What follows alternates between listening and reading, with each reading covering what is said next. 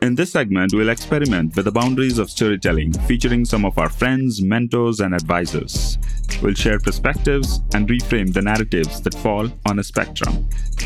We'll have unfiltered conversations around life, business, and everything in between. Between the vantage point of a deep thinker and an atomic player. Between an objective mind and a subjective heart.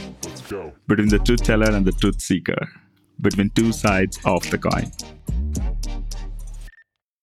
Hello, everyone. We have Andrew Warner with us. Andrew is the founder and CEO of Mixergy, where he invites proven entrepreneurs to teach how they build their startups. Past founders who participated in the site includes the founders of Wikipedia, Sun, LinkedIn, and more than 600 others as well. I met Andrew at the first time at On Deck, and it was a pleasure talking to him and understanding the business podcasting landscape as well. And I somehow loved his nuggets of information. Hi, Andrew. Welcome to the show. Thanks for having me on. I was just reading that you are launching your book this October. It's Stop Asking Questions. And I was wondering that how shall we go forward with this conversation? Because if I do not ask questions, how will I get the response from your end? But yeah, over to you. Good question. So here's the thing. I find that when we ask questions, either because we're working for someone we admire and we want to learn from them, or because we're getting to know new people at dinner, or frankly, more often than not, when we're doing interviews like the one that you're doing with me or the ones that I've done over the last decade, if we keep asking questions, we sound a lot like needy interns. Can you tell me how you came up with your business idea? Where do you think the industry's going? It's just too needy. And it gives the impression that you're somebody who needs to be helped, instead of somebody who's in charge and going to guide the conversation well. So what I recommend for interviewers, for people who are just trying to learn from others, or just general conversationalists, is to every once in a while, turn a question into a statement. So for example, instead of, where'd you come up with your business idea? Or could you tell me where you came up with your business idea? Instead of those questions, say, tell me where you came up with your business idea. Tell me how you started. You're guiding the person. And it's a subtle thing, but question hits the head with this sense of neediness. And I've got to be here to help this person out, versus guidance makes people feel like that you're going to show them where to go, that you're leading them to a good place. And especially when you're an interviewer, that is important to your guests. They want to know that they're in good hands, that their story will be told well, that they're with someone who knows how to shape their lives into something that's interesting and worth listening to. And that's why I said, let's make the book. Don't ask questions. Focus on that. Excellent. I think I'll definitely read that. I actually read a couple of initial pages as well. Love that. My question to you, of course, it's a bad opening, but is, 14 years of podcasting, Andrew, that's a long, long time. I mean, of course, you're embedded in the Silicon Valley network. You've spoken to the best of the, startup founders, VCs, etc. How has it been for you? I mean, how could you maintain the rhythm for so long? And were there times in your journey where you thought that maybe, I'll take a pivot and go after something else? Or it was always consistent that you will keep going on for more years to come? I always wanted to continue this thing. The idea that you could reach out to anyone that you admire, anyone you want to learn from, and then say, can I spend an hour just understanding how you did it, getting direct help for the things that I'm struggling with, or frankly, just getting to know you. It's an incredible gift. We are so fortunate that podcasting is giving this to us. I don't know how long this will last. It could be that in 10 years, every human being on the planet will have a podcast, and everyone who wants to be interviewed will say, enough of that. I don't want it. But for as long as it's possible, I absolutely want to do it. So a lot of people want to do it. The question then becomes, how do you sustain it? How do you do it without having it become such an overpowering thing, or such a big chore, or just something that you want to do but doesn't get done? And for me, the answer is to have a system, and a system where it's not on me to have the discipline to get it done, but it's on the system to pull me forward and make sure to get it done. So for example, this week, I'm in Austin in an Airbnb. I've been with my kids. We're starting a new school. We're low hours. My wife, as soon as we landed, she spent time with the kids. But then the very first day of school, she had to go back to San Francisco for a meeting. So she dropped the kids off with me at school. I drove her to the airport, and then it was just me. So all this to say, I got a lot going on in my life this week. The last thing I want to do is do a bunch of interviews. but I'm doing them not with you. This is a new thing that we scheduled, but I mean, my interviews for my podcast, the reason that I'm doing them is they're scheduled on my calendar. I can't, when there's something scheduled on my calendar, say, I'm going to blow it off. We always, as human beings, especially as ambitious, determined people, we look inwardly. Where do I get the self-discipline? Self-discipline is one of the most poisonous words I think that we've come up with, because it means you have to have the discipline to do something, versus if you could just say, I'm not going to beat myself up. I'm not going to have the discipline myself all the time. In my worst moments, it shouldn't be on my self-discipline, but instead say, how do I create a system that in my best moments carries me forward? And so for me, that system is a booking process that books guests weeks, if not months into the future. A system that says all I have to do is put up my laptop and hit a button so that I don't have any obstacles to recording. It's all those little things that come together to allow me to get this done without having to stress it, without having to always have the self-discipline and have it all be on me. Absolutely. And a lot of newbies across the world are really getting onto the podcasting bandwagon as well. I think last year, I was looking at the stats, sometime in January or March 2020, there were like 850K podcasts. I think for the last 16 months, I think currently we stand at around like 3.5 million podcasts, which means that people are just minting out podcast episodes so many times. But definitely only the top 1% of the podcasts are beyond 21 episodes. That's what the Reddit folks have been telling. But 14 years, I'm in huge respect for the rhythm and absolutely love some of the episodes. Yeah, absolutely. And before we talk more about this podcasting thing, one thing Sashwat and I are super passionate about, and I know, Andrew, you're passionate about that too. It's about chess. And not that business related, but more about the hobby. And I know one of your most recent podcasts, I think it's the recent podcast you published on Mixergy, is with Eric Alabast, the CEO and founder of chess.com. And I know you've been playing for more than 10 years now, right? And I know you're doing more puzzles than playing actual games, but I would just love to know, what's your favorite opening? What do you love to play in chess? I hate to say it, but I'll say it. I use the London and the... Oh, no, why? Why don't you like the London opening? Because I always lose against the London. That's why I hate it. So here's what I did. I got a coach, and it's been so helpful.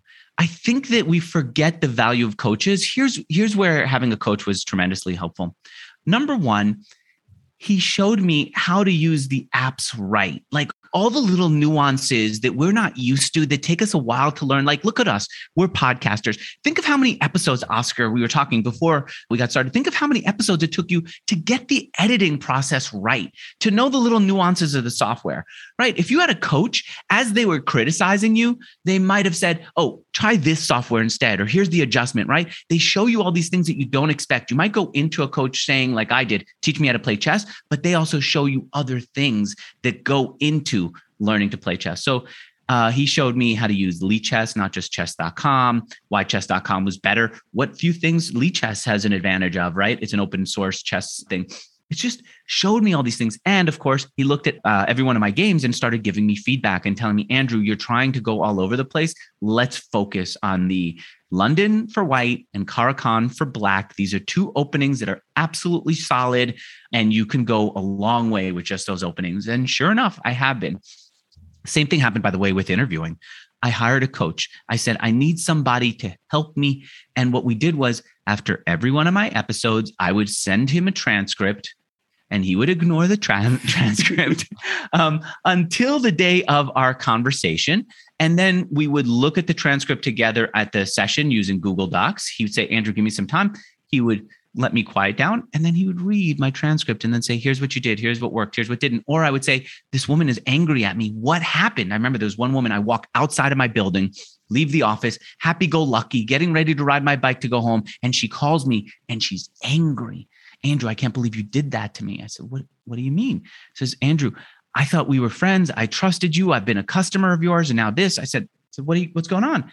And she told me how upset she was with the interview. Truthfully, I thought that I did an interview that was way too nice to her. I was just supportive and she did well and I was encouraging. So I bring it back to my my coach. I say, can you take a look? What do you think happened? He goes, yeah, you're way too nice here. You need to edit out some of these niceties. I said, so why is she so upset? He said, look at your last question. I looked at my last question. And in the last question, I specifically brought up, I said, look, now that we have a lot of rapport, that you trust me, that you see that I'm coming from a good place, I have to ask you a tough question. And then I asked her a tough question, one tough question at the end of the interview. And that is what she was upset about. And he said, people remember the last thing that you say. And I realized, a lot of times in my interviews, a lot of times in my conversations, I feel like we've built rapport. And I think now's the time that I've earned the ability to ask the tough question. And I would ask the tough question at the end. He showed me that's not the right way to do it. You have to put it in. If you're going to do it, put it in earlier, let them end on a high note. And so those little things from coaches are tremendously helpful. Yeah, that's pure gold. I have been playing chess for like more than 3 years now. And what I do, you mentioned it in your podcast as well. You play your game, you make mistakes, and then you learn by analyzing the games. But I have been considering getting a coach as well. I don't have a coach right now, but I think you should do it. It's inexpensive. Chess coaches will work with you for like $15. James Altucher, the amazing writer and entrepreneur and investor and so many other things that he's done. He's on top of everything else. He loves games. He's been giving me some coaching via Zoom. And I said, James, why are you doing this? James, why are you spending so much time with me, giving me assignments and then going over my games and so on? He said, what I learned is, and I forget that he phrased it so well, but he said basically, he wants to be with one person he's ahead, one person he's at the same level with, and one person who's behind him. And I said, why do you need the behind? He said, when you have to explain what you know to somebody who's behind you, you're forced to really learn it, to make sure you really believe and understand it. And so that's what happens when he works with me. I'm not nearly as good a player as he is. So he has to explain his ideas to me. He has to explain his education process. And by doing that, it reinforces. I think that if you got a coach, they wouldn't necessarily charge you a lot because what they're trying to do is teach themselves how to do it. Oh, okay. And by the way, if you play chess.com, I told Eric, he has so many features in that app that it's too hard to find them. My favorite of all of them is at the end of a game, so you get matched with someone else or a computer. I prefer to get matched with someone else. At the end of a game, you could have the software analyze every move or just show you the key moves. Here's the best thing that I got out of it. There's so many games where I thought I was losing and mentally I'd given up. And I said, okay, this one didn't happen. I lost a bunch of pieces. Next game, I'll improve. Next game, I'll study this one and I won't repeat the same mistakes. And in the end, when I go back and I analyze the game, I see I was actually ahead. I had a chance to checkmate the person, but I didn't even realize it. Or I was ahead and I had an opportunity to take a piece and to further my advancement.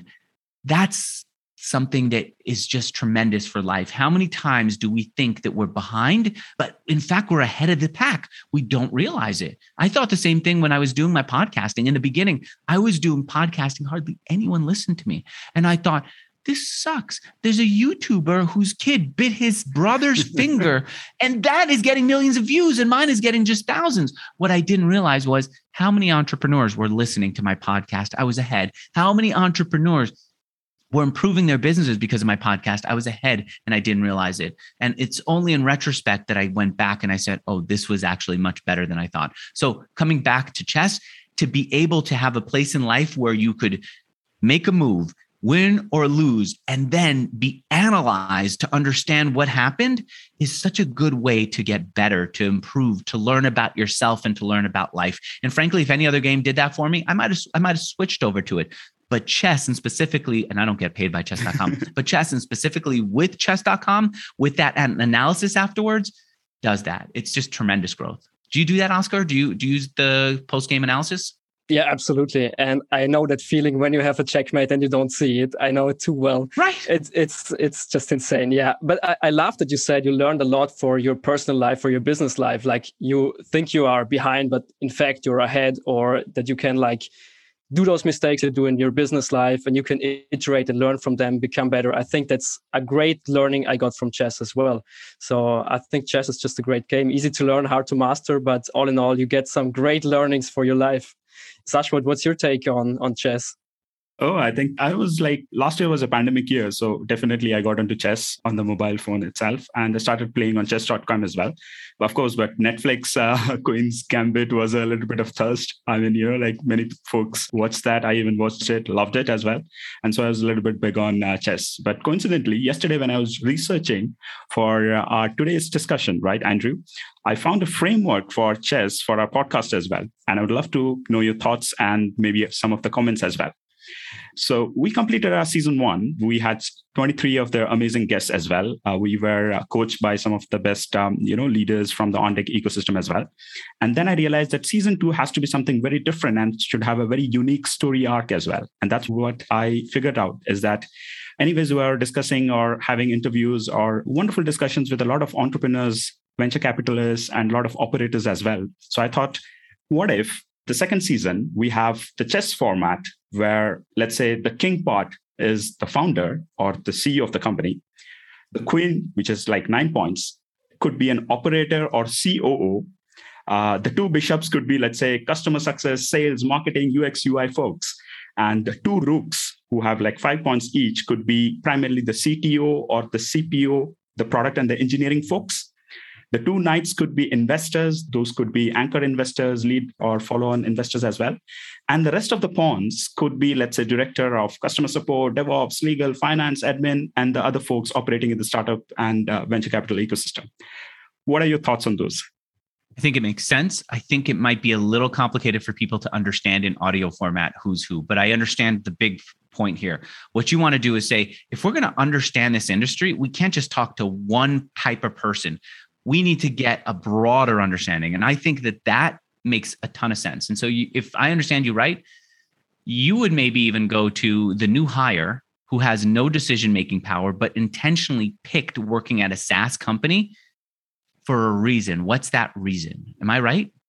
I think more to figure out where that particular person fits in the game of chess. Like chess is the game of strategy. So obviously, you are aiming to become a particular piece eventually and maybe play the game as well. You could be, let's say, if you are aiming to become one of the best operators in a SaaS company, ideally it fits like maybe you could be the queen, right? You understand your moves and you play the game.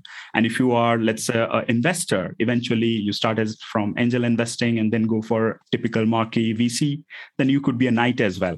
So it's just like putting pictures on all the people that will get as guests, giving them a piece and asking that, do you think that knight could be a good thing for a VC? I mean, we just interviewed one of the gentlemen from Knight VC in Amsterdam, and he was saying that definitely they had the logo of the horse on their VC company. Oh, really? Yes. Oh, so you nailed it. And we thought, wow. Why not? I mean, if that's the case, then maybe, because it's entrepreneurs are the change makers. So definitely they are the kings and they are moving the needle.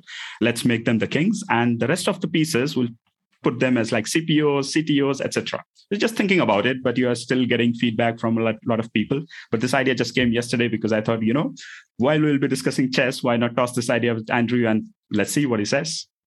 I think it makes sense. I'm a little concerned that it's complicated. And I'm also concerned that when people don't understand chess, they feel completely overwhelmed by it. It's not a hard game, as Oscar said, to learn. But if you don't know it and you see that one piece goes this way, another goes that way, and the way that they interact with each other is unusual, I'm concerned that it might be a little bit off-putting for people who don't understand chess. And for people who do, it might still not be a natural analogy to pick up on. But could be that it's just in the way that I've understood it today. And maybe you've got a way of explaining it and putting all the pieces together that I hadn't seen. Frankly, who would have thought that The Queen's Gambit could turn out to be such a popular movie? True that. And let's jump into podcasting as well, right? What is your biggest learning in building a podcasting brand? Mixergy with the beads on face of Andrew Warner on is well known, especially in the business podcasting landscape. So what was the approach to build this particular brand and the podcast per se? One is to just have a really clear idea of what I want out of the conversations. I was fortunate in that I started after a failure where the software company, the second one that I built, just didn't work out. And I was so thrown by that I just had to stop and say, I don't know what's going on. I don't know what I'm doing nearly as well as I thought I did. Let's learn from people. And that is a guiding understanding of the podcast helped me and my guests. They knew what they were in for. They knew what I was aiming for. And there were others in the audience who maybe didn't have the exact same experience as me, definitely didn't, but they also had a sense of, I want to do right. I want to learn. And Andrew's not here to grill the way that other people are. Andrew's not here to come in and be just a passive observer. He's here to learn because he has something he wants to do. And I've always aimed for that. I think I start my podcast also by saying, hey there, freedom fighters. And I think that for some people, that's a mysterious word that they just kind of blow off and assume it's a quirk of my conversation. But for others, they understand where I'm coming from with it. I did the podcast when I was in Argentina. And I said, I'm just going to spend time here focusing on this podcast and doing nothing else except enjoying the country. And what I noticed was Americans were all like wearing Che Guevara t-shirts at the time, and they were idolizing all the old freedom fighters who were going to, turn South America into a set of countries that were owned and run by the people, which nobody in South America felt that worked out especially well. They were thinking of entrepreneurs as the freedom fighters that they were looking for and who they were benefiting from. When I think about the people who are struggling in South America, yes, they were struggling because of the government, but they were not hoping for a revolution in the government. They were hoping someone would create an app that would save them. I'm talking about people who couldn't afford to work because the government wouldn't let them get paid from international clients because that was some kind of an issue. They couldn't use apps that Americans could use because Americans were worried about international users doing something nefarious on their software. So all these people are saying, we're hoping for new entrepreneurs. We're going to reset things. We're going to find ways for us to get paid so that we can work as part of the international workforce and international community. They were looking for people who would create new apps that would actually work internationally. So PayPal at the time would not let me, an American with an American passport, with an American PayPal address that goes back to the founding days, essentially, of PayPal, they would not let me use my PayPal account in Argentina. I had to get an Amazon computer and log in from there. And all that BS. Stripe. And I needed it because PayPal was how I was getting paid from customers on my site. Stripe said, you know what? What if we don't just help international people get paid, but what if we create accounts for them in the US if that's where they need their accounts, and we make it easy for them, right? The entrepreneurs behind Stripe helped save the day for the entrepreneurs and the people who were living in Argentina at the time. And so that's a guiding post for me. That's a guiding light for Mixergy.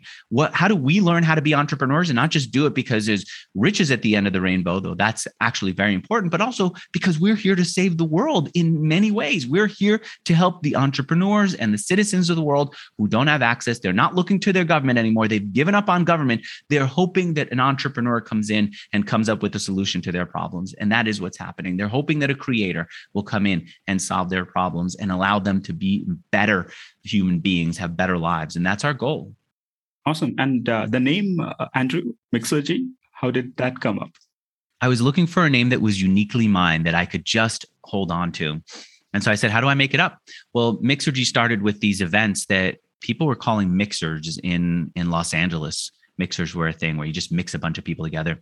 And so I thought, all right, I got mixers. And I also have this idea that I think there's a synergy when people work together, they become better. I said, I'll mix it together. I also like the word energy. That's always been part of who I am. I'm a high energy person. And so mixers with energy, mixers where you get synergy. Let's mix it together. Boom, I got Mixergy. And then the name became a thing. And when I transitioned from events to interviews, the name wasn't such a great fit, but I kept asking my guests because they were branders. I said, what do you think? Should I change the name? And they said, no, you've nailed a brand here. Don't back away from it. Now just keep building on the brand, add more meaning to it so that people who know it know more about what it means so that more people get to feel it. So I've stuck with it. Absolutely. I think brand is what you make out of it, right? So you can hold on to any name, right? Who would know that if you just go to, let's say, 30 years back, who would know that a name like Apple would be so much known in the tech space, right? I also see that TrueMind beads that you have in the picture. What's the story behind that? I was in the Balkans thinking back about my life. Olivia and I had just started dating. We're married now, but I wasn't sure if she was someone I wanted to spend more time with. So early in our relationship, I said, Olivia, we're going to go someplace new, someplace that's not comfortable. Let's see how we do together. And so we went to the Balkans, no agenda. We were just going to take buses around and just figure things out with our backpacks. And I was doing a lot of reading on these buses. And I started to look at my old journal entries and realizing that a lot of my success and failure came from my ability to either be confident about a situation or, frankly, to lose confidence. And just like we talked about in chess, you look back in retrospect and you say, hey, I was ahead, but I was playing like I was behind. And as a result, I lost the game. I noticed there were times in my life where that was true too. And I said, if it's really not just about what I know, but also, and often more so, because of how confident I am and how I'm convinced that I'll find a solution. Why am I not doing that? Why am I not training myself to stay in that confident zone? And I thought a lot of the times when I screw myself up, it's because there's a voice in my head that says, you've lost this game. You're in the wrong direction. You're not going to figure this out. Think about the next one. That was a big one for me, right? Think about the next game, but also think about the next sale. This one is lost. I thought, well, that stuff is just a lie in my head. I don't want to focus on that. Meanwhile, the truth, which is there's always a way. I'll find a way here. I'm going to enjoy the process of looking for a way. I can talk myself into anything and talk other people into a lot of things. Let's just stay in that. Why am I not thinking about that? And I realize it's because I'm just not held to, I don't have a system. I don't have an external thing that allows me to stay focused on that. And the books that I was reading had these meditation beads in them randomly, but also when I was going through the Balkans, I remember being on the bus and this like really bulky, muscular guy had these meditation beads in his hand. And he started out on the bus, like kind of like raging, just couldn't sit still. And then he used the meditation beads, one bead at a time. I'm sure he was saying a prayer, had some kind of religious significance to him, but it also had a calming thing. Move a bead, think, move a bead, think. That I thought, all over the Balkans, they're selling these things that I'm reading about in my book. This guy is doing it. Other people are doing it. Let's just get it. And I said, I'm going to pick a thought that I really care about, and I'm just going to train myself to think about it. And I would think about it and move a bead. And I would think about it and move a bead. And I would start thinking about other things. And I would start to have my mind wander. And then I'd see that I was holding the beads. And so I said, let's come back to what I'm doing here. Think the positive thought, think what I want to think, and move the bead and just stay focused. And pretty soon you force yourself to do it. I don't even know how many beads they had on their test beads, as they called it at the time. But by the time it was done, I felt like he did, calmer, but also more centered and focused on who I was and what I wanted, because I chose it, because I picked something that was true, a true part of my mind to focus on. And so I kept using those beads. And when I got back to the US, I bought a set of beads from the store right outside of the supermarket in Los Angeles. And I used them so much. It was this long necklace that when I moved to Argentina from Los Angeles and the thing ripped, the nice thing about Argentina is there are a lot of artisans who will just do things and make things. So I found an artisan. I said, look, this necklace broke. Can you do anything about it? She said, sure. And she rebuilt it. And I still have it to this day. And I use it. It's been helpful to pick your thoughts and then have an external tool to train you to keep staying with the thoughts that you pick, the ones that are true, the ones that are helpful for you. And that's what you see me do. That's a fascinating story, Andrew. Thanks.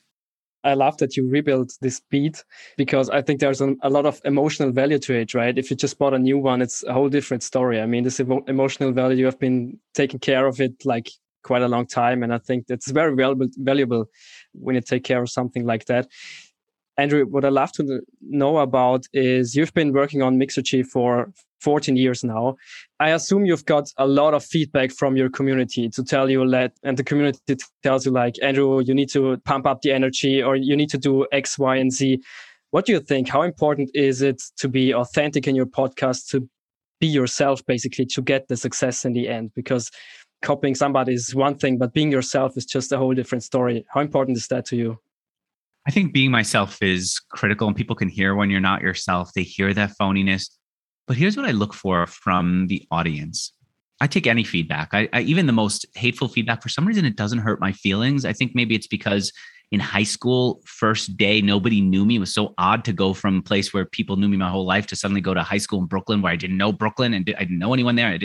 I just saw some people knew each other. And I remember walking around going, I would even like it if they hated me, because they don't even see that I exist here. This is weird. And so I'll take that kind of feedback. And frankly, even in the most anger, there's often a lot of utility and a lot of passion and sometimes clarity, and I'll take it all. What I look for, though, beyond that, when I really want something that's useful, is to understand people's problems. What are they going through? I don't necessarily need them to tell me, Andrew, slow down or speed it up or be angrier, more confrontational or be nicer. What I'm looking for is, what's the problem you have? When I tap into somebody's problem, if I give them the solution or direction, even if it, like in the early days of Mixergy podcast, where my audio was terrible because I didn't have a good microphone, I didn't understand how to quiet things down, by the way, you know that I'm in an Airbnb now, right? To do this interview. There's a refrigerator that goes off and makes noise. I travel with this little plug. I plugged it into the back of the refrigerator before this interview started. I made sure that it was working. And now I can hit on my iPad, which is right in front of me, a button to turn that whole refrigerator off so it doesn't make noise, and a button come back to turn it back on when I'm done with the interview, right? Little details are there. In the beginning, it wasn't there. So why did people listen? Why did so many heavy hitter entrepreneurs listen? Because I was addressing a problem that they had. They were trying to figure out, how were other people hiring? What was going to happen with SaaS? In the early days of SaaS, there was this belief that SaaS was just not a real business tool because it happened all on the web. And I remember Jason Fried from Basecamp had to stand up and say, you know what? Everyone calls it the airplane time, where when you're in an airplane, you can't use software if it exists only on the web. And so people will not use software that's only on the web. But he said, calm down. How many times are you on an airplane that it's an issue? It's not an issue for most people. Keep building. Here's what he was saying. And he said, I have success here with Basecamp. It'll work for you too. What I was doing was bringing entrepreneurs on who talked about how it was working for them, why it was working for them, addressing problems about hiring, addressing problems about getting customers, talking about the innovative things they did to get customers. And for that, the audience of entrepreneurs who were building tech companies, software companies, they would stop and listen. They would stop no matter what was going on. I remember I moved to San Francisco, and I immediately got this winery. There's this great wine. He's gone. This guy who was a winemaker in Dogpatch, operating out of basically a garage. He had such a cool vibe in there. Nobody knew about it. Nobody cared about it. He eventually closed up shop. But I remember I was running through Dogpatch because there was nobody there. And I just saw this guy in a garage doing wine tastings. I said, I got to book the space. I booked the space. I went online and I said, I'm booking this winery. Who wants to come out for some wine tasting, and let's meet each other?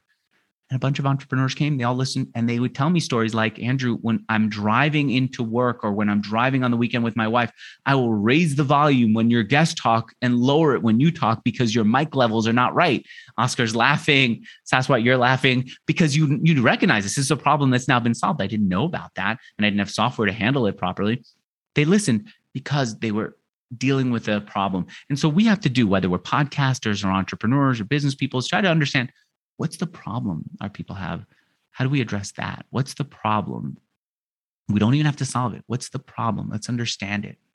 I love that. And I think you mentioned it earlier that you provide some value to those people is the most important thing when you do podcasting. And that's why people actually listen to you. So what I found very interesting, Andrew, is you've been working at Dale Carnegie and Associates, right? I found it in your bio. And you said because the books of Dale Carnegie has had such a huge impact on your personal life, on your business life. And you decided to teach other people, because we talked about it in chess. When you teach other people who are, let's say, not in a disrespectful way, but who are behind you, you can learn a lot from that. What were your biggest learnings from those books, actually? I really struggled to get to know people because I didn't understand why they did what they did. Why would somebody, for example, go drinking with their friends instead of reading a book? Maybe I thought they were just not ambitious enough, that they were losers and I was a winner and all that. And I just didn't understand how people functioned. The book, How to Win Friends and Influence People, is one that I went and I got, and it immediately explained what goes on with people.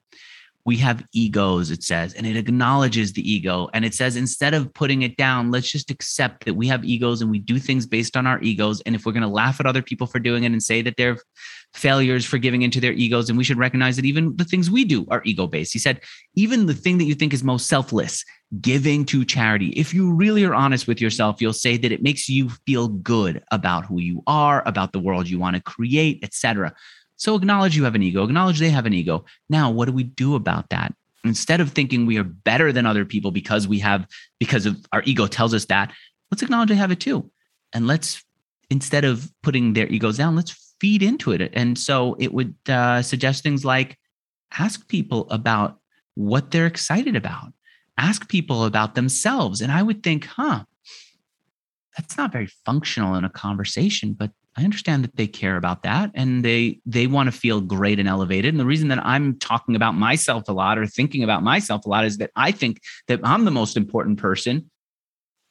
Maybe I should. And it got more tactical than that. And I love that the book is very tactical. And so I was able to use the tactics, but it also was a book that was written in story format. Dale Carnegie is someone who's taught his students how to give presentations that would get people to listen. And so he was really good about using the same techniques that he was teaching in class to get people to pay attention to what he wrote in the book. And the reason I went to work for them was I wanted to see it in action. I'd never seen anyone who could do that. I grew up in New York where everyone's so hard charging in your face. I wanted to see what it was like to be the opposite and just caring and in your heart. And so I knocked on the door of Dale Carnegie and Associates. I heard their office was right in Midtown. I went there unannounced and I said, I read the book. I loved it. They were shocked. I guess people didn't know, just wander in, not shocked that I liked the book, but shocked that I would come in. I said, I'm in college. I'd like to get a job here for free. I don't want to get paid, just so I can learn. And immediately they said, we know just the right person for you to work with. And it was this guy, Robert, and they brought me over to him. And I understood later on why. He was a huge experimenter. He would throw out the book at times. In fact, I said, I'm going to read all the Dale Carnegie offshoot books that the company has written based on his ideas. He said, no, don't. Here are these other books that are newer that I think you should read. And I don't care if I work for Dale Carnegie. I'm going to tell you what books you should be reading instead of even our books.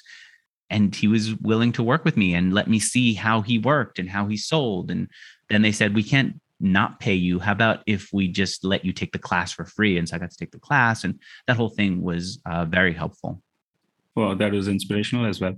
I was just looking into one of your videos at HustleCon 2015. So one of the biggest challenges you spoke is to get rid of the distractions and the voices in your head that tell you that you cannot do it. In the podcasting journey, quite a lot of people start off, but after, let's say, 10 episodes, 20 episodes, they just give up. Like for the, newbies, what would you recommend or advise as a mentor, like what their approach has to be and how they can cultivate a very strong mindset to keep going? Always have another interview lined up. Always have another interview lined up. That's critical. And so if I landed in Argentina from New York, I didn't know what office I would be recording out of. I didn't even know what the internet was going to be like in Argentina. I'd scheduled an interview for the week after I landed. And so I had to scramble and find a place. And I said to myself, look, if I can't record it using my computer, I'll record it using some kind of conference software and I'll do it that way. But there's always an interview lined up. And if you have an interview lined up with someone you admire, it's much more painful for you to contact them and say, I can't do the interview than for you to say, I'll just go with the momentum and do the interview. I'll do it even simpler. And so that's really important. That's the number one thing I'd give. The second thing I would do is find an easy way to publish. You do not want to get so bogged down in process that you can't do it. I'm a runner. I've run marathons. I've discovered that number one, if I have an external goal like a marathon scheduled, I'm more likely to train for it. But number two, if my running shoes are put away somewhere, if my running clothes are put away somewhere, I'm much less likely to do it. And I'm going to even tell you, even if it's in the laundry and I have to go and wash it the night before so that I can get ready to run the day of, it's not going to happen as much. But if I am in my clothes, if I have my clothes nearby, I'll do it. There was one period in my life where Olivia had gone away for a week for a set of meetings somewhere or a conference. I said, I'm not running enough because she's not here. I need to do something. I just slept in my running clothes. The next morning I woke up, I had my running clothes on. It was a lot easier for me to do it. So I think that we get into this whole, how do I edit perfectly? Where do I publish right? And all that. I think it's much better to publish poorly and to publish and keep doing it than to try to get it all right and to consistently improve, or not consistently, but to get everything right. So if I were doing it now, the way that other people are getting started, I'd see that there are tons of tools and I just ignore almost all of them. I'd say, what's the one tool that's going to get me to publish faster? I don't want to build a website. I don't want to have to do any editing. What do I do that makes it so easy that I publish and then I'll improve as I continue? I think that's a better way to continue. Yeah. And I feel like, many people, maybe sometimes Sashwat and I as well, are like stuck in this. Really, we want to create the best possible content as possible, right? And we talked about it, Andrew, before our recording here. How do you feel about like pushing out this raw content with like little to no edits, but just to hear that how people are actually speaking, how people actually talk, versus this high quality stuff where everything is polished? I mean, are you more on this side, as I heard right now, to push it, but just be consistent with your progress or with your schedule? I think the number one thing is when you're getting started to find a way to just keep going. to just find a way that's going to allow you to keep publishing. Your number one challenge when you're starting is not how to make it perfect. It's how to get it out there consistently. And I used to say the only way is to do unedited interviews. And the reason that I said that is because when I thought back on the people who I admired pre-podcast days, there were people like Howard Stern, where stuff would come out that was just so shocking that it would even make some of the awkwardness in getting there worth it, because you never knew when that payoff would come out. You never knew when someone would reveal having sex with someone that they shouldn't have revealed, or what money they made from the album that they sold and just came out later on. But I recognize that there's a lot of value in good editing too now, and that both approaches work. And if you look at Joe Rogan, a lot of times the first half hour of his interview, I'm just in pain, but then he eventually comes up with something that's amazing. And that's an approach that is fun and it's interesting and it's more casual. And then you listen to NPR and the first thing out of their mouths is something that's going to hook you in and make you want to listen. And that approach works. I think they both work. I think they absolutely both work. I mean, yeah, you've been very consistent with your podcasting career. And I think for a lot of founders, startup builders, it's like they're in this hustling mode, right? They work 24/7, do just business, only business, and they sometimes maybe neglect their health, maybe neglect their mindset. What do you actually do to balance your mind and your business? I mean, you mentioned you do marathon running, right? You like to travel. What are your approaches to that? What do you do? I had this business that some people know hit over $30 million in annual sales. It was an online greeting card company that my brother and I bootstrapped. We ran into problems with that. And suddenly I was in debt.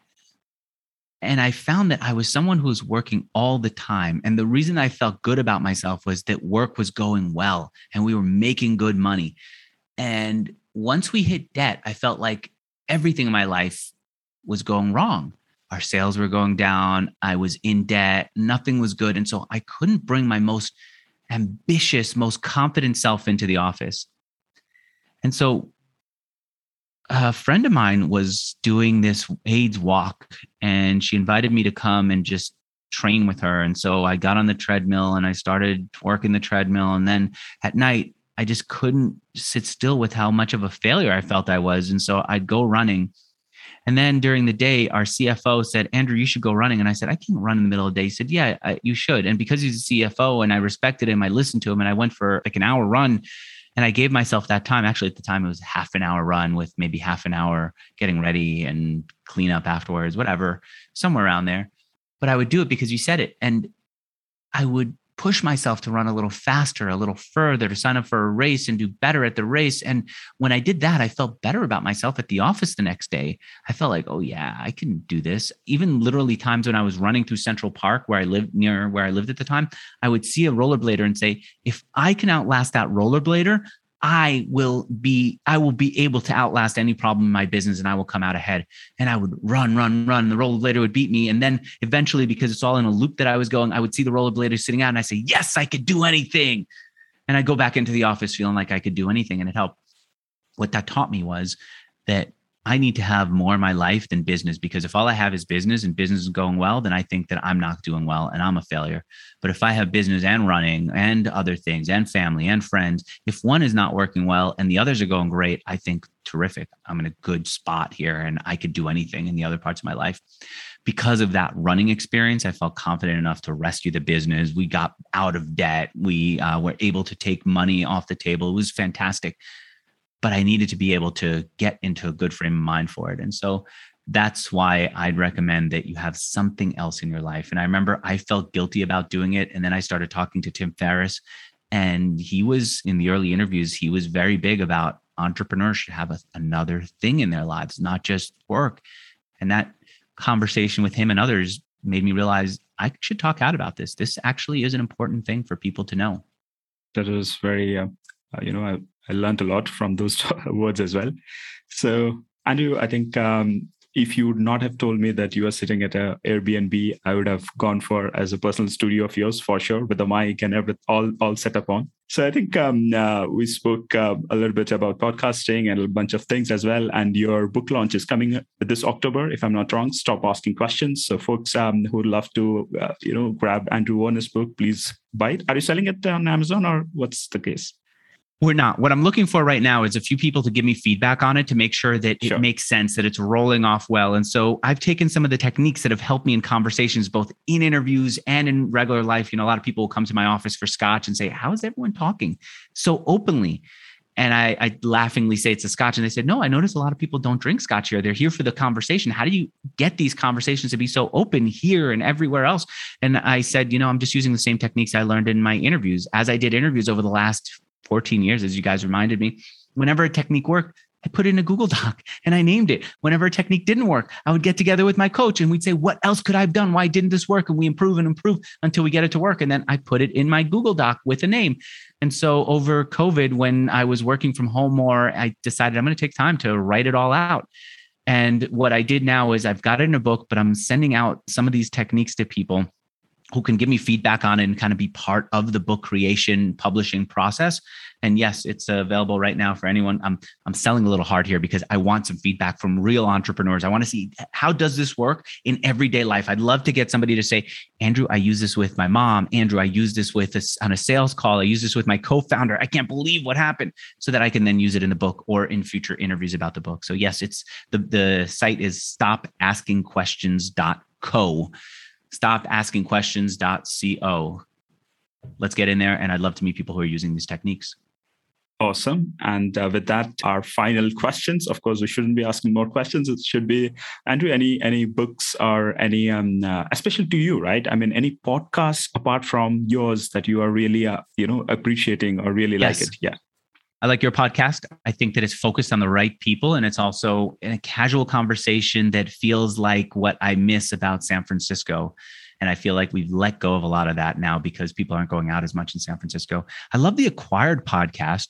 The Acquired podcast does two different kinds of podcast episodes. They either will do interviews, which I think are just so-so, or the two hosts of the podcast will take a business and they will just tell the story of the business in detail and told to a set of entrepreneur and investor listeners. Tell it really well. So if you're into Berkshire Hathaway, they're 3-part series. I think each episode is like 3.5 hours of them telling the story of Berkshire Hathaway. That's fantastic. I like the Harpo story about how Oprah Winfrey built her business. The Bitcoin story is kind of interesting, though I've seen them do others that are better. But what they'll do is they'll take a single company and they'll go through the whole thing. And then for books, I kind of like the WeWork story books. I'm reading The Cult of We right now. I find that it's very easy to put down the business practices that led to the demise of WeWork's IPO and to the trouble at WeWork. I think it's very easy to say Adam Neumann and his wife, Rebecca Neumann, are just horrible people. We could take that away, and we can obviously see that they've made some big business blunders and they had some ego that hurt the business. But I'm more curious about, what do they say to persuade investors? How are they able to communicate their vision? How did they change their vision to appeal to a mass audience? What was it that they got right that we could take away from it? And I think where everyone else is putting someone down, we should stand up and say, what are they missing? What can I learn from this and use? And those books now, especially The Cult of We, which I'm currently reading, I think are very interesting. Let's enjoy them. Let's not then have Schadenfreude and say, haha, they failed and the world is terrible. But instead go, that's an interesting way that he phrased it. He always thought about going bigger. He saw what investors were looking for, tech companies, and he reset his vision as a tech company, even though he's an office company. What can I take away from that? Sure. I think, of course, books are about narratives as well. If not just the story, it's also fascinating to understand how the author tries to tell the story as well. So the story arc sometimes is also interesting.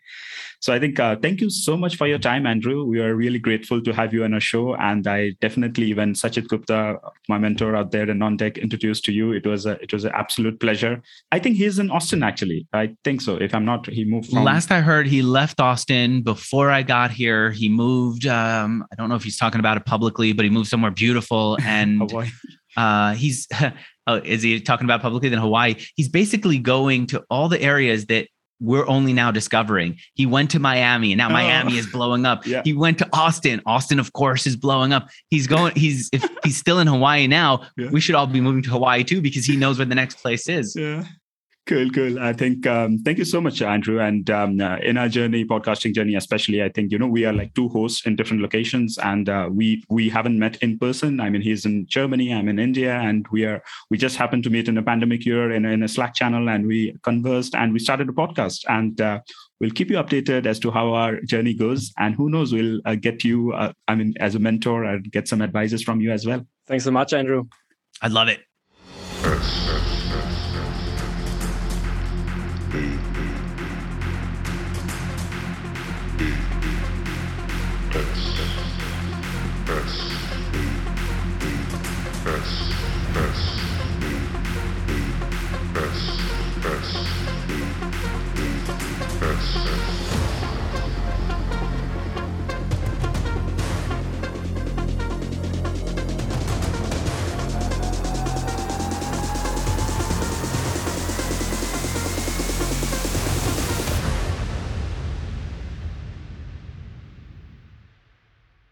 Sasirap.